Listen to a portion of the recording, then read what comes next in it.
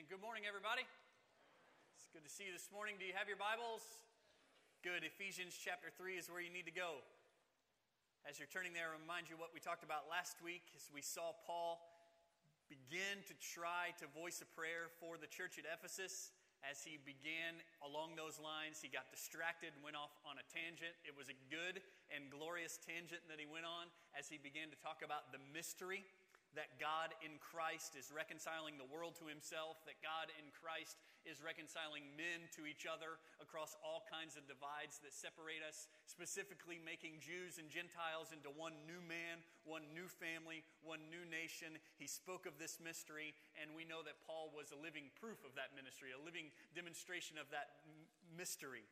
That he was one who was saved, who was reconciled to God and forgiven of his sins. He was one who was changed. He was given a whole new outlook and a whole new way of living.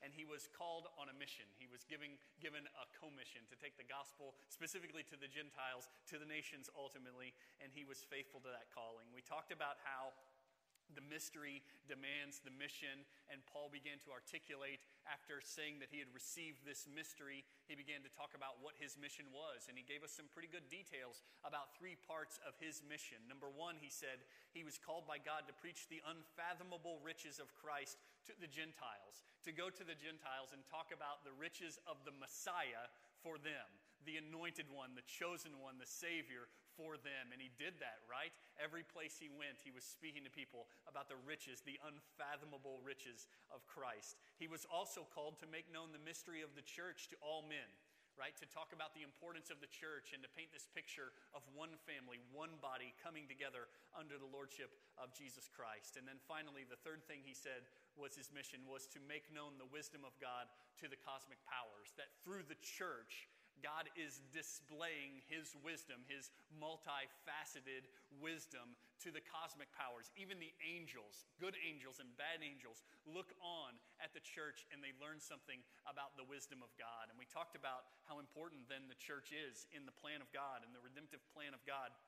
The church is a very central player in all of that we are to teach the world and the cosmic powers something of the wisdom of God. And that's heavy. That's heavy for us. And it makes us need to be very careful how we're living and how we're working together as a church. The question was, what are we teaching the angels? What are we teaching the world about the wisdom of God? We also talked about this cycle of missions, that those of us who have received so much, like Paul had received so much grace, so much blessing, so much revelation, that we can't just keep it to ourselves. The plan of God was never just to give these things to us, to give the Holy Spirit to us in our hearts, to give us forgiveness of sins and redemption. The plan was never just to give that to us and let us sit by and do nothing. The plan was always to give that to us and then send us out to share it with others, right? It was never just to keep it ourselves and to keep it hidden, but to shine that light out so that others may see, so that they may hear the gospel, so that they may believe in the Lord Jesus Christ and be saved. This week, what we're going to see is Paul's going to get to the actual content of the prayer. And this passage is so rich. It is so good. We want to take it a little bite at a time. The last couple of weeks, we have bitten off more than we could chew in our time together. And so this week, we're going to just bite off just the tiniest little bit. And we're going to really savor it. And we're going to enjoy it. And we're going to work pretty slowly over the next couple of weeks, maybe even 3 weeks, through the end of chapter 3. And we want to savor all of these things that God has to say to us through Paul's prayer for the church at Ephesus in Ephesians chapter 3. So check it out. Starting in verse 14 today, we're going to read through the end of chapter 3, but we're really only going to look closely at verses 14 and 15. And then we're going to spend some time praying, spend some time applying what we are going to learn today from God's word. So look at it. Chapter 3, verse 14 says this: "For this reason I bow my knees before the Father, from whom every family in heaven and on earth derives its name, that he would grant you, according to the riches of his glory, to be strengthened with power through his Spirit in the inner man, so that Christ may dwell in your hearts through faith, and that you, being rooted and grounded in love, may be able to comprehend with all the saints what is the breadth and the length and height and depth, and to know the love of Christ, which surpasses knowledge, that you may be filled up to all the fullness of God. Now, to him who is able to do far more abundantly beyond all that we ask or think, according to the power that works within us. To him be the glory in the church and in Christ Jesus to all generations, forever and ever. Amen. Let's pray together. God, thank you for this. Thank you for this glorious, rich passage that you've given to us. And I pray that you'll help us as we study today. Help us to learn what you would have us to learn. Open our ears to hear from you. Open our hearts to receive your message. God, thank you for this opportunity even now to come to you in prayer. And I pray today that you teach us how to pray. We want to have the heart of the disciples to come before you and say, Lord, teach us to pray. I thank you that you taught Paul how to pray. Paul was a prayer. And I pray that you help us to learn from his example today.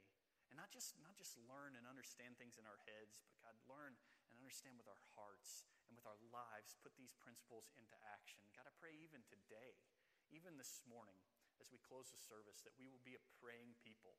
And not just for this one moment today, but as we leave this place and in every moment, that we will be a praying people who come into your presence with confidence and with boldness, with respect and with reverence. God, thank you that you invite us in. Thank you that you've made the way to come into your presence through your Son, Jesus Christ, who died for our sins and rose again, gives us life and hope, and reconciles us to you.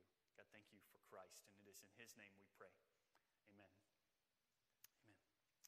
All right, so we're going to talk a lot about prayer today. As we look at the introduction to this prayer, what we need to understand is that not only are we going to learn a lot from this text just as it stands alone, it's rich and it's instructive to us, and Paul is a great example in prayer. What we need to see as we zoom out from this prayer is that it's really going to serve as a transition between the two main parts of the letter to the church at Ephesus. The first part has to do with instruction. It has to do with indicative statements. Paul is teaching them a lot of doctrine. He's teaching them a lot of theology, especially in chapter 2, right? Chapter 2 is dynamite as Paul talks about you were dead in your trespasses and sins, all of that bad news. But God, who is rich in mercy because of the great love with which he loved us, even when we were dead in our trespasses, he made us alive together with Christ. You remember that? It is by grace you have been saved. This is not of yourselves. It's a gift of God. All of that good news. He taught us about vertical reconciliation to God. He instructed us about those things.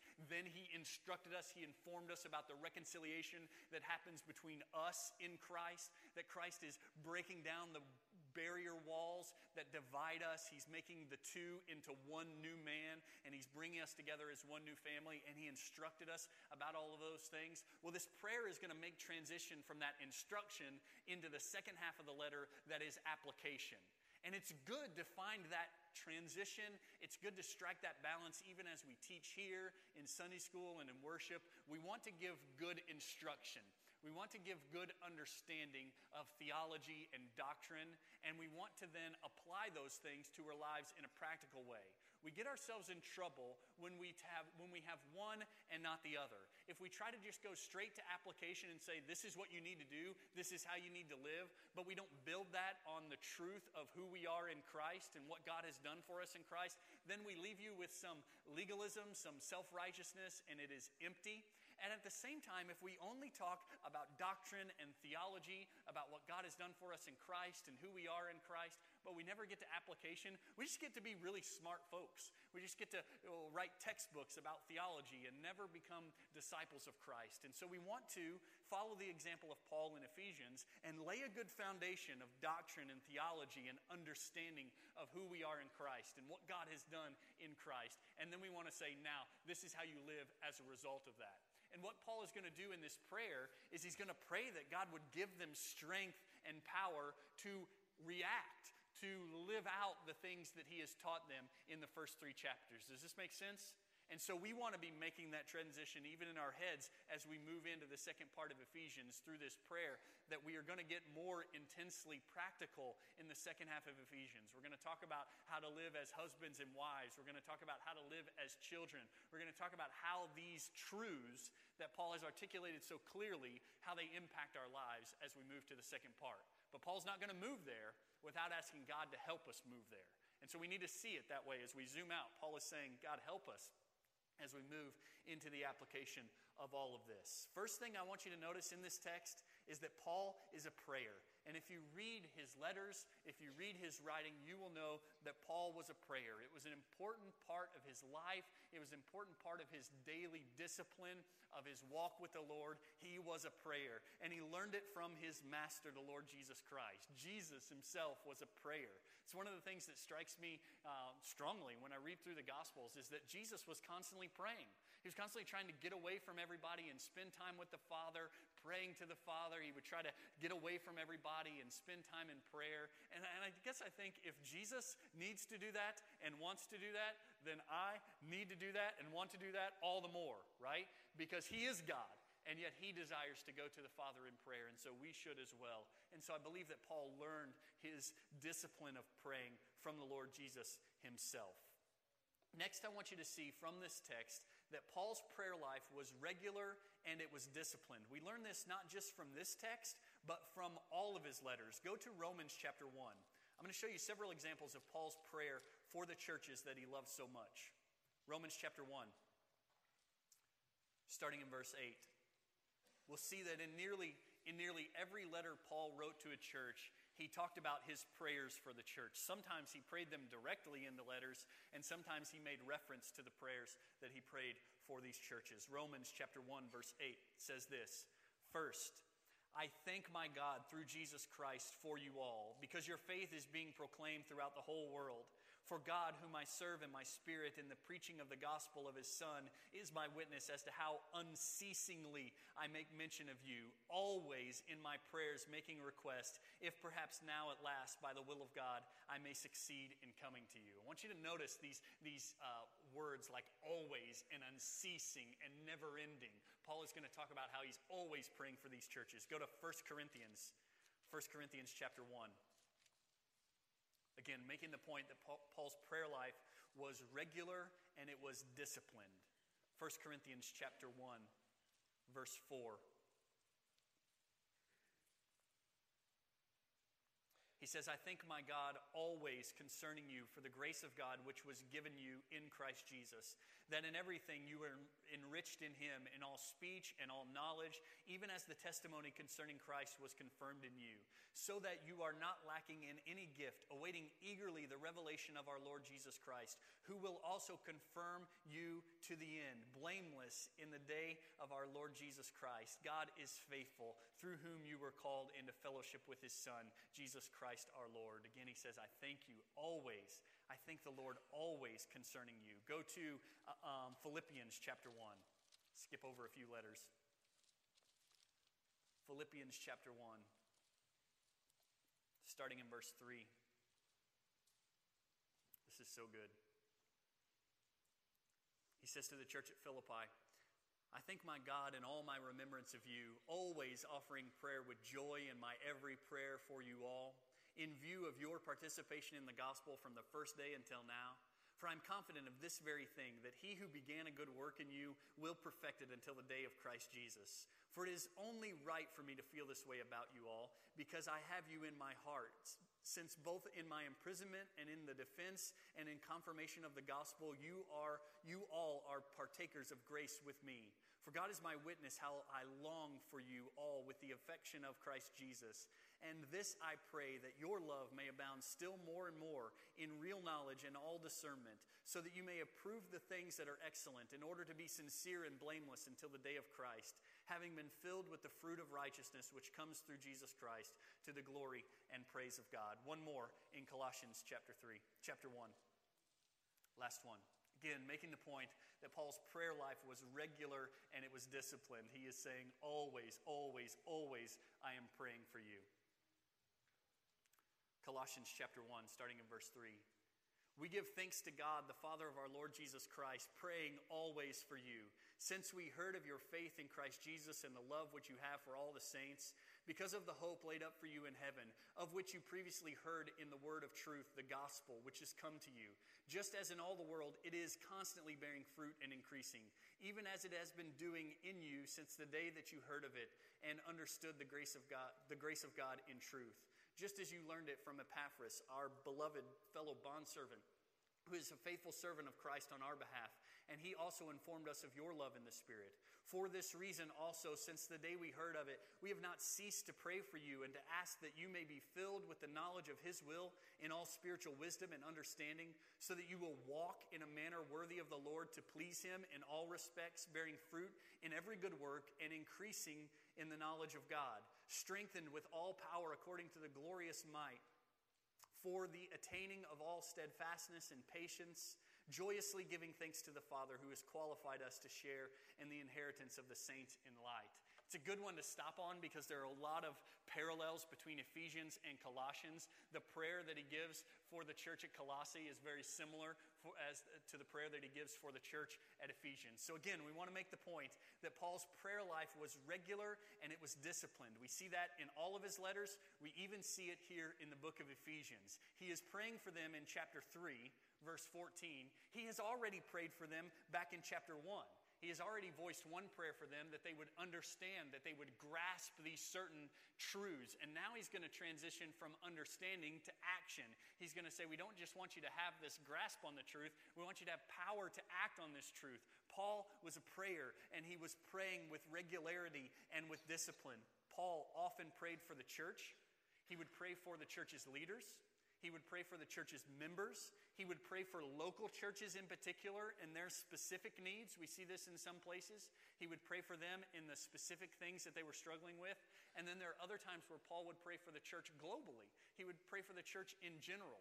And I guess what I'm getting at is, if Paul was praying that way for the church, if he was concerned like that for the church, we should pray that way for the church. We should pray for its leaders. We should pray for its members. We should pray for local needs here at First Baptist Church. We should pray specifically for First Baptist Church, but not just for First Baptist Church. We should pray for the global church. There are things going on around this world. You see some of them in the news even this week. Our brothers and sisters suffering and struggling in other places of the world even this week. And we need to pray for the church in general, for the church globally, just like Paul did. Paul's prayer life was regular and it was disciplined.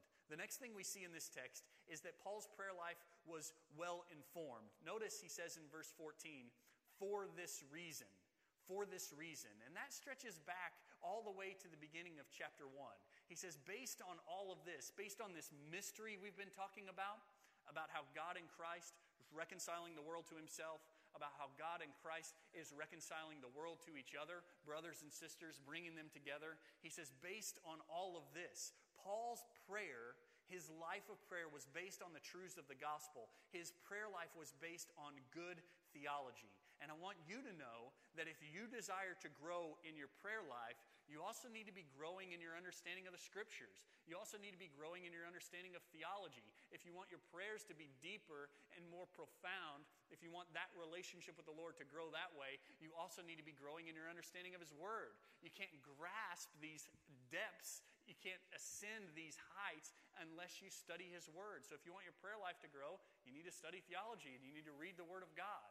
And you also need to know that when you are studying the Word of God and you are studying theology, that it really takes hold when you say, wow, how does this idea, how does this passage affect my prayer life? Have any of you ever experienced that? You're reading some passage or you're studying some theology and you think, whoa, this is going to change the way I pray. Or maybe this needs to change the way I pray.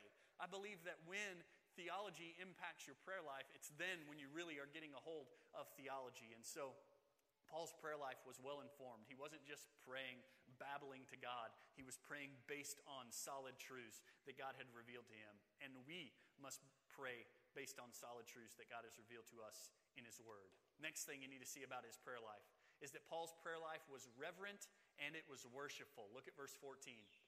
It says, for this reason, I bow my knees before the Father. He says, I bow my knees. And this is really interesting because kneeling was not the common posture for Jewish people from Jewish backgrounds to pray in. Most of the time when Jewish people prayed to God, they prayed to God standing. They would stand to pray. That's the most common posture you see in all of Scripture. When people are praying to God, they are standing to pray to God. And so when Paul says, I bow my knees before the Father, he is saying something pretty significant, and he is revealing something in that posture. There are three things in the Old Testament when we see people bowing their knees that we learn about prayer. when they bow their knees, when they hit their knees in prayer, it is usually a revelation of great reverence, like a person who knows they shouldn't stand in the presence of this great one. When you came before the presence of a king back in Paul's day, or back in Jesus' day, or back in Solomon's day, when you came into the presence of a king, you would bow your knees. You would hit your knees. And Paul is revealing that same thing when he says, I bow my knees before the Father. He is showing great reverence. He's also showing great submission. That is a posture of submission. When you hit your knees before someone, you are saying, I will do what you tell me to do. I am humbling myself before you, and I trust you. And it's also a revelation of great emotion. In the Old Testament, when we saw people hit their knees in prayer, it was because of overwhelming emotion. Sometimes it was when they lost someone they loved. Sometimes it was right before they went into battle. Sometimes it was at a great celebration of a dedication of some sort. They would hit their knees because the emotion was overwhelming. And so Paul is saying a lot when he says, I bow my knees. And I want us to learn those things about prayer, that prayer needs to be an act of great reverence. It needs to be an act of great submission. It needs to be an act of great emotion. But I want us at the same time to be careful that we don't put all of our emphasis and all of our judgment on the posture of our praying. Does this make sense? I don't want you to think that you can't pray sitting down. I don't want you to think that you can't offer sincere, vehement prayers sitting down or standing up or lying on your face. The Bible doesn't prescribe any necessary posture for prayer. Praying happens in the Scriptures in all kinds of ways. Sometimes people are standing up with their hands raised. Sometimes they're sitting down. Sometimes they're kneeling down. Sometimes they're lying on their face. Sometimes they're lying on their face praying. There are all kinds of postures in which you can pray. And so I don't want you to think that your posture in and of itself is a judgment of how effective or how sincere your prayers are. And I don't want you to impose any kind of judgment on someone else for the posture in which they pray. In just a little while at the end of the service, I'm going to invite you to pray. And I'm going to invite you to pray in whatever kind of posture you want. And I believe some of you are going to come here to the platform and you're going to hit your knees before the Lord. I believe some of you are going to hit your knees right there at your pew. You're going to turn around and put your face down on your pew and kneel before the Lord. I think some of you are going to stand up with your hands up and pray to God. I think maybe some of you are going to find a place to lay down on your face and pray to God. And the last thing in the world we need is someone saying, oh, that guy's just sitting. He must not be really praying. Oh, Matt Oshel is just sitting there. He must not be really praying. So-and-so is over here on his face, and Oshel's just sitting there. He must not be very spiritual today. Don't do that. Don't do that. Don't judge a prayer based on the posture simply, but know that there's a lot that can be communicated by the posture of praying. Paul's prayer life was reverent and worshipful. He bowed his knees in great reverence, in great submission, and with great emotion before the king. But notice also that his prayer life was not just reverent and worshipful, it was also intimate and familiar. Look what he says next. He says, for this reason I bow my knees before the Father. Before the Father. There's a family connection there. He doesn't just bow his knees before the king. He doesn't just bow his knees before the God of the universe. He bows his knees before the Father. And it is familiar. That word familiar comes from the root word family. There's a connection there that Paul goes to God in. He goes to God in that relationship. One scholar said it this way. He said, because God is our heavenly Father, we do not come to him in fear and trembling, afraid that he will rebuff us or be indifferent. We do not come to God to appease him as the pagans do their deities. We come to a tender, loving, concerned, compassionate, accepting Father. That's good news, isn't it?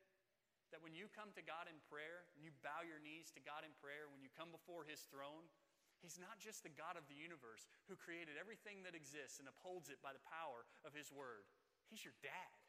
He's your father, the one who loves you and provides for you. Imagine if you were the president's child.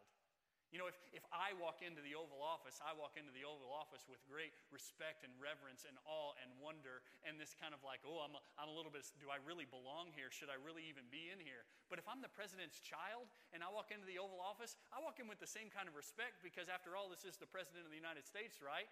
And this is my father, but he's my father and he loves me and I have this connection with him. Imagine going to the God of the universe with that kind of connection, with that kind of familiarity, with that kind of love, and that kind of relationship.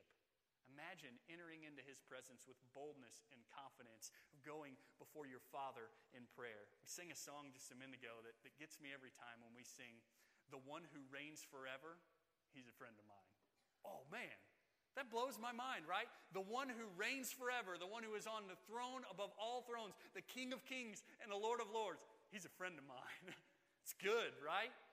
He's not just the king. He's not just the judge. He's not just the ruler. He's a friend, and more than a friend, he's our Father. And so Paul has this strange dichotomy of his prayer life that needs to be the dichotomy of our prayer lives, that we have reverence and respect and worship, but we have familiarity and intimacy and confidence and boldness as sons. Okay? Hang on to that, and we'll see that more in just a minute. Paul's prayer life was reverent and worshipful. Paul's prayer life was intimate and familiar. He goes on to talk about this family relationship in verse 15.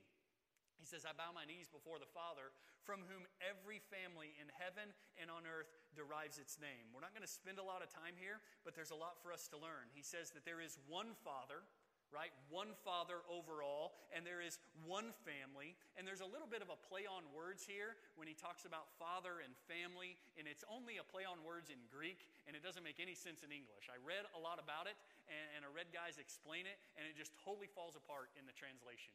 And I experienced this one time in the Dominican Republic, the first time I went.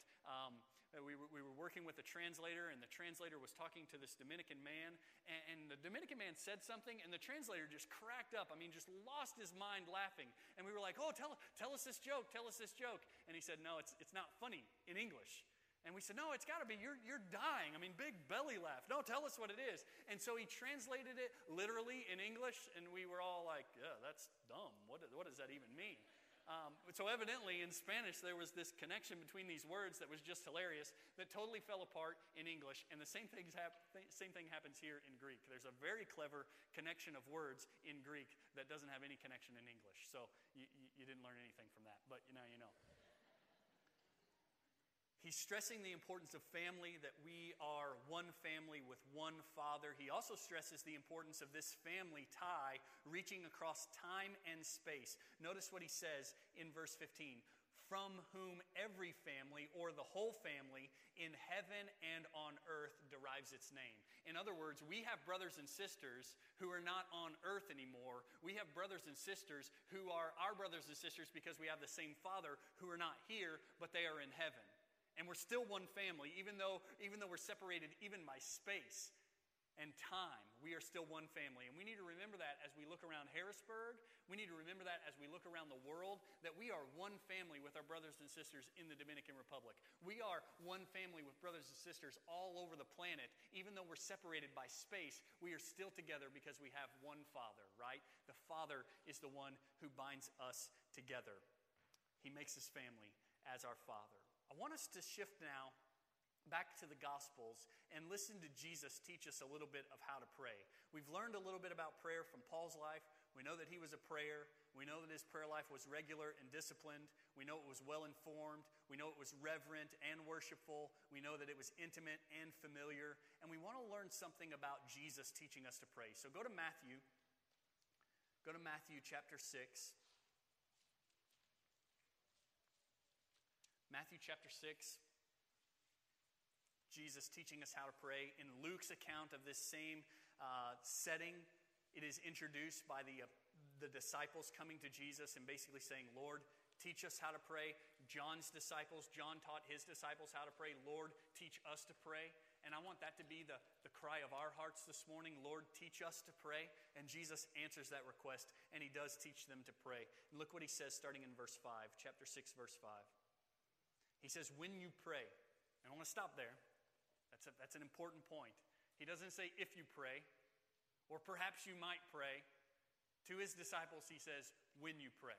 In other words, he's expecting that their prayer will be regular. It will be disciplined. Just like Paul's prayer was regular and disciplined, Jesus assumes that his disciples will be praying people, and he assumes that we will be too. He says, "When you pray, you are not to be like the hypocrites, for they love to stand and pray in the synagogues and on the street corners so that they may be seen by men. Truly I say to you, they have their reward in full. But you, when you pray, go into your inner room, close your door, and pray to your Father who is in secret. And your Father who sees what is done in secret will reward you. Right? A couple of lessons to learn there, right? Prayer is not about the people who might be watching. Right? If we're going to lay on our face, if we're going to kneel at our pew, if we're going to stand with our hands raised, it is not about the people who are watching. If you want to stand with your hands raised so that everyone looks at you and says, whoa, they must be super spiritual, then that's all you get. All you get is the praise of those men, and your Father is not impressed. When I was growing up, my pastor used to go out to dinner with him quite a bit and his family, and he had a son who was, 10 years old or so, and we would always play this game. The last person to put their thumbs up on the table had to pray, and if the son, Brandon, was the last one to get his thumbs up, he would make a huge scene about praying. Right? If we were at McDonald's or Pizza Hut or wherever, he would say, okay, everybody, it's time to pray. And he would clap his hands like this, and he would pray. And it was just a big spectacle, right? He wanted everyone to look at him and pray. And that's what Jesus is saying not to do. Not to do. Now, there is a time for public praying, right? Corporate praying is a time for us to lead one another in prayer when we're gathered together, but we don't do it for the praise of men. Jesus says, don't work that way. The hypocrites work that way, and you don't want to be like them. So be careful as you pray that you don't do what Jesus says not to do there. Look at verse 7. He teaches us more about prayer. He says, and when you are praying, do not use meaningless repetition as the Gentiles do, for they suppose that they will be heard for their many words. So do not be like them, for your Father knows what you need before you ask Him. That's good. That's good instruction, right? So don't think that you just come to God and repeat some babble, some meaningless repetition of phrases, and you say it over and over and over and over again, and He'll be just like your parents, where you ask for the cookie and ask for the cookie and ask for the cookie and ask for the cookie, and finally they just, take the cookie! Take the cookie, just leave me alone. It's not the way it works with God, right? We don't need to come to Him with these meaningless babbling phrases. We come to Him with sincerity in relationship. Notice He says, He's your Father. He's your Father who loves you. He already knows what you need. Just come before Him and speak from your heart to Him. Don't be like the hypocrites who come to Him with many words. Don't be like them, for your Father knows what you need before you ask. And then He gets into the heart of His instruction, and He says, pray then this way. He says, pray like this. This is what it should sound like. Our Father who is in heaven, hallowed be your name. Your kingdom come, your will be done on earth as it is in heaven. Give us this day our daily bread, and forgive us our debts as we also have forgiven our debtors. And do not lead us into temptation, but deliver us from evil. For yours is the kingdom and the power and the glory forever and ever. Amen. And then He adds this. For if you forgive others for their transgressions, your heavenly Father will also forgive you. But if you do not forgive others, then your Father will not forgive your transgressions. And so Jesus spends a great deal of time here teaching His disciples how to pray, right? He says, when you pray, don't pray like this, don't pray like that, don't pray like those guys, they think the wrong thing. Don't pray like this other group of guys, they think the wrong thing. Pray like this, our Father, right? Our Father. That is good news. That is a powerful truth, right? He is not just my Father. He's not just your Father. He's our Father. You know what that makes us? Family, brothers and sisters. He is our Father, and He is our Father who is in heaven, and His name is hallowed. His name is respected. His name is holy, right? Not just is He our Father whom we have this connection with, but He's the King. He's the one in heaven seated on His throne, and so we have this same dichotomy of reverence and familiarity, of worship and respect and boldness and confidence. I heard someone one time say that it's good to think of prayer in Scripture in 4 categories. We see 4 categories of prayer in Scripture. One is adoration. We certainly see that in the Lord's Prayer, in the model prayer. Hallowed be your name. You're great. You're amazing. You're fantastic. Part of our prayer life should be adoration to God. Part of our prayer life should also be confession. Confession to God of our sins. God, I have failed. I have broken your commands. I have fallen short of your glory. I have sinned against you. We see lots of prayers of confession in the Scriptures. We also see prayers of thanksgiving, right? People say, thank you, God, for your grace. Thank you for your love. Thank you for your goodness. Thank you for just being you. Adoration, confession, thanksgiving, and then most of the time, the prayer that we're familiar with is called supplication, where we ask God for something, where we come to Him with request. And certainly we see that in the model prayer. Give us this day our daily bread. Forgive us our trespasses. We see these requests made to God. And I'm afraid that sometimes our prayer life is unbalanced. I'm afraid sometimes our prayer life is all supplication. All of us just going to God and asking Him for stuff. Asking Him to take care of us like He's a cosmic vending machine. And we put our quarter in, and we press the button, and out comes the answer. And we don't spend much time in adoration. We don't spend much time in confession. We don't spend much time in thanksgiving. And maybe we need to spend more time in those areas of prayer as we come before Him. And we won't have so much time for supplication at the end of it. So, Jesus teaches us a lot about prayer. Scripture informs us a great deal about prayer. Paul was a prayer. We learned from him about prayer. And if we're going to learn all of this about prayer, we should pray, right? We should spend some time in prayer. 2 applications today, and then we're done. Number 1, prayer is communication in a relationship. Prayer is a communication in a relationship. Therefore, there is no need to talk to you about praying if you are apart from Christ. If you are not in Christ and do not have a relationship with God through Christ, if you've not been saved by grace through faith in Him, there's really no need for me to talk to you much about prayer or invite you to pray, because prayer is contingent upon this relationship. We can't pray to one we do not know. We can't pray to one we are separated from. And so if you've not been reconciled to God, there's really no need for me to talk to you about how to pray or invite you to prayer. But the good news is God hears prayers of confession and faith all the time. Maybe today is the day you pray to God for the very first time, and you go to Him and you pray like this: God, I'm a sinner, and I know I'm a sinner. I've broken your commands, and here's how I did it. Here are the specific ways I've fallen short of your glory. And maybe you need to go to Him in prayer and say, God, I know I deserve your judgment. I know you're holy and righteous, and I deserve hell because of what I've done. And you need to confess that to Him. And maybe you need to go to Him in prayer and say, but I believe that Jesus came to die for me. And I trust that His death, His sacrifice is sufficient. I believe that His blood is effective to cleanse me of my sins. I trust in Jesus' work for my salvation. And you profess in that prayer your faith in Jesus Christ. I believe that He died for my sins, and I believe that He rose again, and I believe that you will save me by grace through faith in Him. Maybe you need to go to Him and pray for salvation. Maybe to go to Him for the very first time in prayer and say, God, will you save me? Will you forgive me of my sins? Will you make me new? Will you make me whole? Will you give me hope? I believe He hears those prayers. So don't get me wrong. If you're far from God, you cannot pray to Him. You cannot pray to Him. But you can be brought near by the blood of Christ and have access to Him in prayer. Maybe that's your first prayer today. First prayer to God is, God, save me. God, help me. I need you. I'm a mess, and only you can change me. And you have done the work in the Lord Jesus Christ. So recognize that prayer is communication and relationship. And if you don't have that relationship, I would encourage you, I would beg you, I would plead to you, be reconciled to God today. Application number 2 is, if you are in a relationship with God through Christ, then pray. And you need to pray in any posture. You can pray there at your seat, standing or sitting or kneeling. You can come here to the front in just a minute and pray standing or kneeling or sitting. Maybe you need to leave this room. Maybe you need to go into one of these classrooms. Or maybe you need to go out in the hallway. Or maybe you need to go outside and spend some time praying to God. Pray anywhere and in any posture. Pray also about any issue. I would encourage you to pray about basic physical and material needs. Don't think that God doesn't care about those things. Those are very real needs, and God cares about those things. Even in the model prayer, He says, give us this day our daily bread.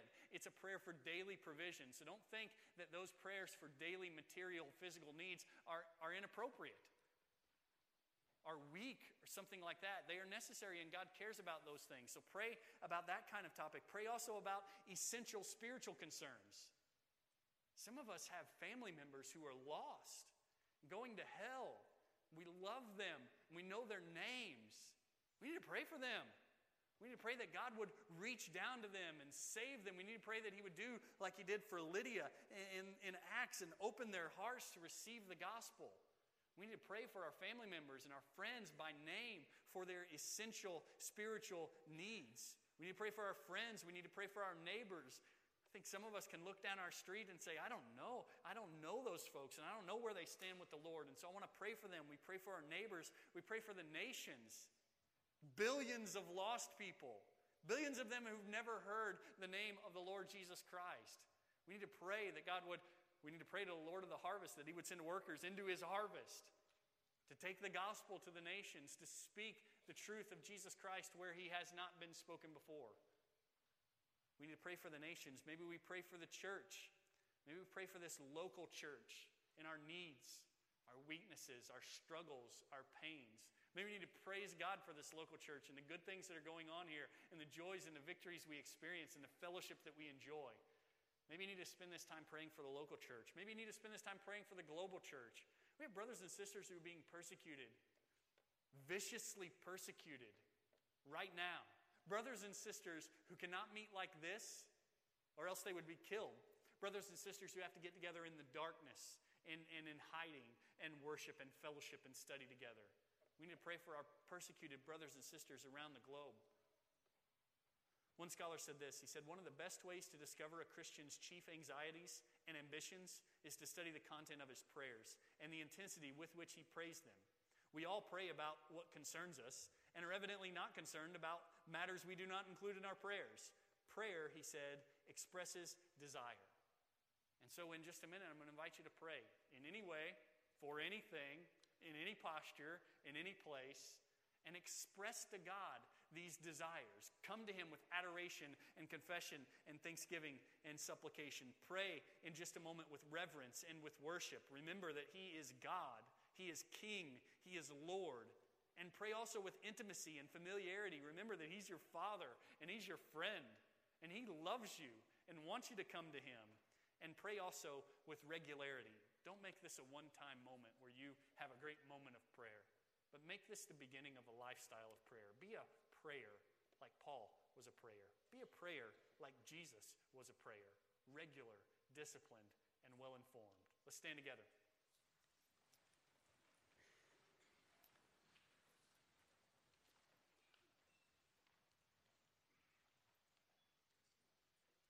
God, thank you for the time you've given us together around your word. Thank you for the things you've taught us. Thank you for the example of Christ.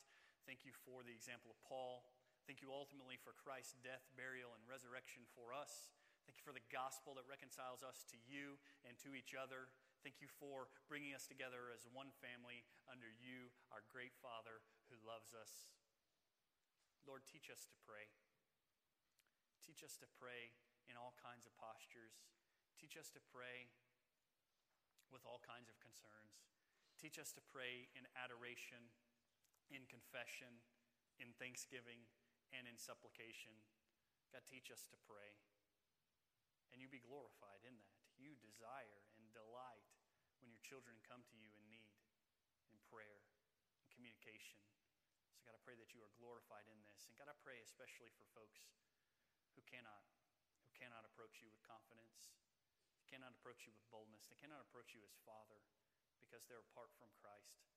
God, I pray today that you show them their need. I pray today that you show them your love, your provision for them in Christ. I pray today will be the day they come to you for the first time in prayer, expressing, confessing their sin, professing their faith, trust, and dependence on Christ alone for their salvation, walking in submission to your lordship and repenting of their sins. God, I pray today that you'll save men and women and boys and girls. Bring them into relationship with you for your own glory. In Christ's name we pray.